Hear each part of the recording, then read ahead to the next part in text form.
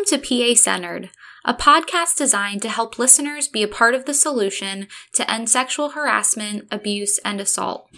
Each episode, we will take on a topic or current event to help spark conversation and break down barriers to building communities free from sexual violence.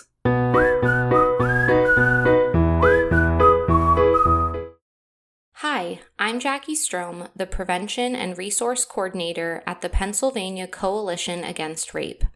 Welcome to this episode of History You Should Know, part of the PA Centered podcast. To celebrate and highlight stories of people who advance the anti-sexual violence movement, particularly Black women, we are sharing a series of shorter episodes so you can learn all about the people and events that contributed to our movement.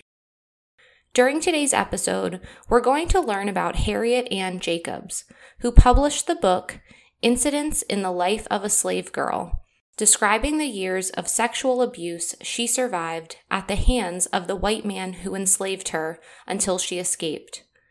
Her writings raised awareness within the abolitionist movement about the sexual exploitation of enslaved women. As a warning, this episode contains descriptions of racial and sexual violence. Please take care of yourselves while listening. Harriet Ann Jacobs was born in 1813 in Edenton, North Carolina, to her mother Delilah, who was enslaved by the Horniblow family, who owned a local tavern. Because her mother was enslaved at the time of her birth, she was also enslaved by the tavern keeper's family. However, according to the same principle, they should have all been free because Delilah's mother, Molly, had been freed by her white father, though she was later kidnapped. 2 years later, Harriet's brother, John, was born. When Harriet was 6 years old, her mother died. She continued to be enslaved by the tavern owner's daughter, who taught her how to sew, read, and write. At the time, very few enslaved people were literate, and in 1830, North Carolina explicitly outlawed teaching enslaved people to read or write. In 1825, when Harriet was 12, her enslaver passed away. She willed Harriet to her niece, Mary Matilda Norcom, but because she was only 3 years old, Mary Matilda's father, Dr. James Norcom, became her enslaver. Harriet's brother John was instead inherited by the tavern keeper's widow. But Dr. Norcom hired John so that the siblings could live together in his household. In 1828, when the widow died, Harriet's brother and grandmother, John and Molly, were sold at public auction. Molly had been saving her money over many years of servitude at the tavern, and her friends were able to use that money to purchase her and set her free. John was bought by Dr. Norcom, and he and Harriet stayed together. That same year, Molly's youngest son, Joseph, who was also Harriet and John's uncle, tried to escape. He was caught, put in jail, and sold to New Orleans. The family later learned that he escaped again and reached New York. Harriet and John saw him as a hero, and both would later name their sons for him. After a short while living with the Norcoms, Dr. Norcom started fetishizing and sexually harassing Harriet. Later, in the book she would go on to publish, Harriet describes the daily torments she endured. She describes how she was caught between the manipulative Dr. Norcom and his wife, who was jealous of her husband's attraction to Harriet. When Harriet fell in love with a free Black man who wanted to buy her freedom and marry her, Norcom forbade her to continue with the relationship. Looking for protection from Dr. Norcom, Harriet started a relationship with Samuel Sawyer, a white lawyer and member of North Carolina's white elite, who would some years later be elected to the House of Representatives. When Harriet became pregnant from Sawyer, Norcom's wife forbade Harriet to return to the Norcom house, which allowed Harriet to live with her grandmother, Molly. Still, Molly's house was only 600 feet away from the Norcom residence, and Dr. Norcom continued his harassment. In 1829, Harriet gave birth to her son Joseph, and in 1832, she gave birth to her daughter Louisa. Harriet used the opportunity of the baptism of her children to register Jacobs as their family name. She chose Jacobs because that was her paternal grandfather's last name, who was also a free white man. The baptism was conducted without the knowledge of Dr. Norcom. In 1835, Norcom finally moved Harriet from her grandmother's to the plantation of his son, which was about 6 miles away. He also threatened to separate and sell her children, and it was then that she decided to escape. "Whatever slavery might do to me," she wrote, "it could not shackle my children. If I fell a sacrifice, my little ones were saved." A white woman, who was a slaveholder herself, hid her at great personal risk in her house. After a short time, Harriet had to hide in a swamp near the town, and at last she found refuge in a tiny crawl space above the porch of her grandmother's house. The space was 9 feet long and 7 feet wide. Its sloping ceiling, only 3 feet high at one end, didn't allow her to turn while laying down without hitting her shoulder. She was barely able to move and would only occasionally leave the crawl space at night to exercise. Rats and mice crawled over her. There was no light and no ventilation. Eventually, she put a few small holes in the roof so she had some fresh air and light. She spent her days reading the Bible and newspapers and sewing clothing for her children. Norcom was furious that Harriet had escaped and reacted by selling her children and John to a slave trader, demanding that they should be sold in a different state, expecting to separate them forever from Harriet. However, the trader was secretly working with Sawyer, the father of Harriet's children, to whom he sold all 3 of them. Sawyer allowed the children to live with their great-grandmother Molly. While locked in her cell, Harriet could often observe her unsuspecting children. Quote, "Season after season, year after year, I peeped at my children's faces and heard their sweet voices, with a heart yearning all the while to say, 'Your mother is here.'" In her autobiography, Harriet accuses Sawyer of not having kept his promise to legally free their children. When Sawyer married another woman in 1838, Harriet asked her grandmother to remind him of his promise to free them. So he got Harriet's approval to send Louisa to live with his cousin in New York, where slavery had already been abolished. In 1842, after 7 years in the crawl space, Harriet finally got a chance to escape by boat to Philadelphia, where she was aided by anti-slavery activists of the Philadelphia Vigilant Committee. After a short stay, she continued to New York City, where she was reunited with her daughter, Louisa. In 1843, Harriet heard that Dr. Norcom was on his way to New York to force her back into slavery, which was legal for him to do. She avoided Norcom by visiting her brother John in Boston, who had gained his freedom from Sawyer. From Boston, Harriet wrote to her grandmother asking her to send her son Joseph there so that he could live there with his Uncle John. Eventually, she and her daughter Louisa moved to Boston. Harriet was at the mercy of the fugitive slave law, which meant that wherever she lived in the United States, she could be reclaimed by the Norcoms and returned to slavery at any time.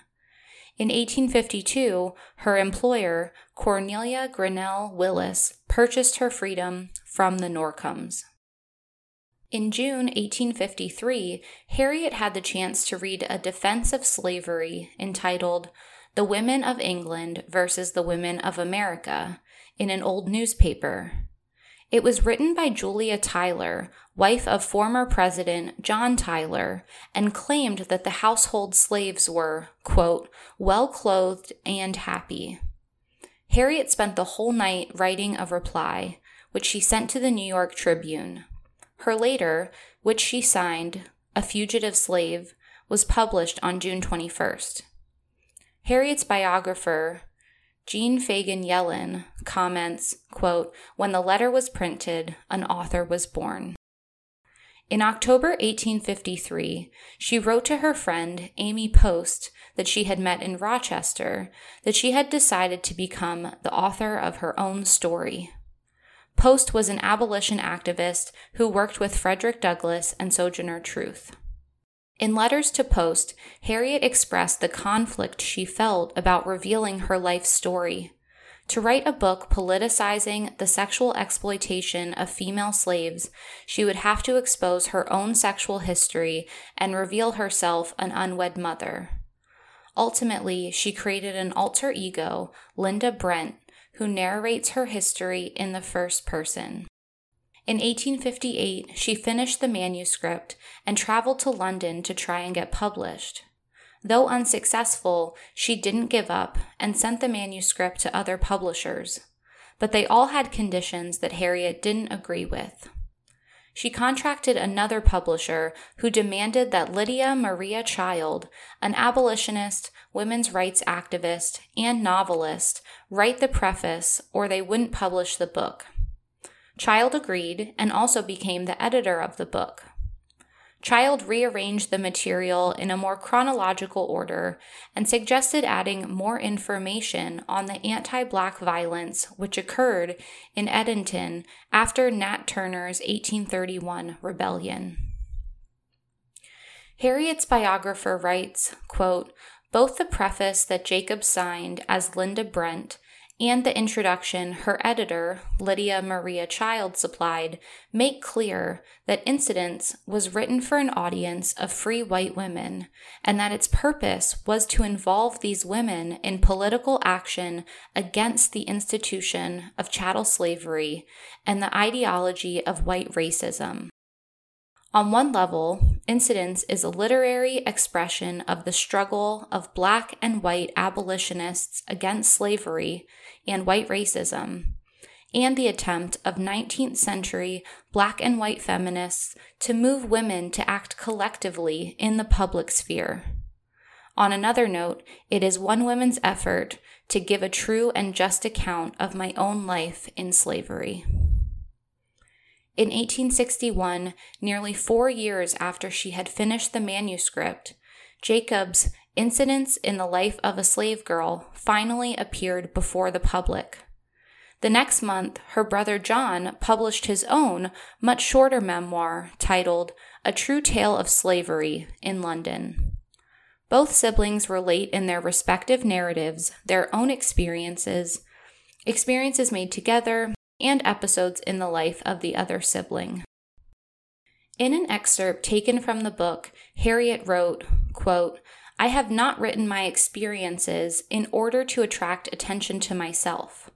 On the contrary, it would have been more pleasant to me to have been silent about my own history. But I do earnestly desire to arouse the women of the North to a realizing sense of the condition of 2 millions of women at the South, still in bondage, suffering what I suffered, and most of them far worse." Harriet was actively involved with the abolition movement before the launch of the Civil War.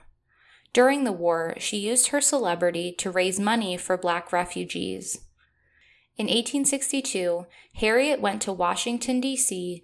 and Alexandria, Virginia, to help escaped enslaved people. In 1864, she and her daughter, Louisa, who had been trained as a teacher, opened up the Jacobs School for the Black community.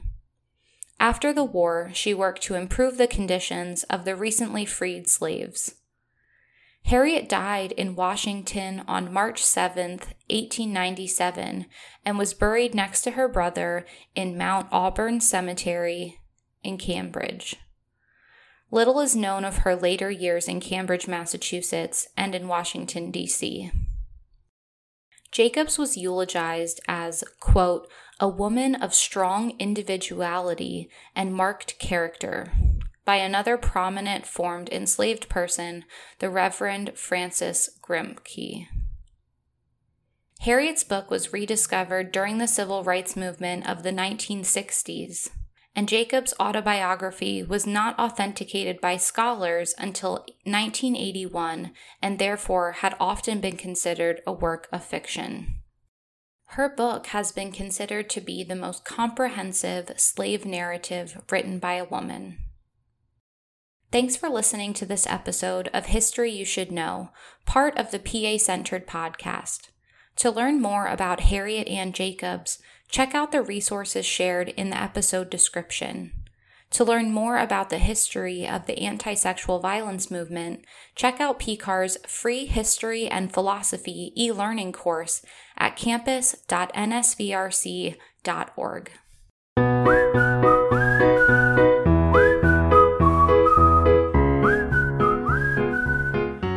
If you or a loved one needs help, a local sexual assault center is available 24/7. Call 1-888-772-7227 for more information or find your local center online at pcar.org. Together, we can end sexual violence. Any views or opinions expressed on PA-Centered by staff or their guests are solely their own and do not necessarily reflect the opinions of PCAR or PCAR's funders.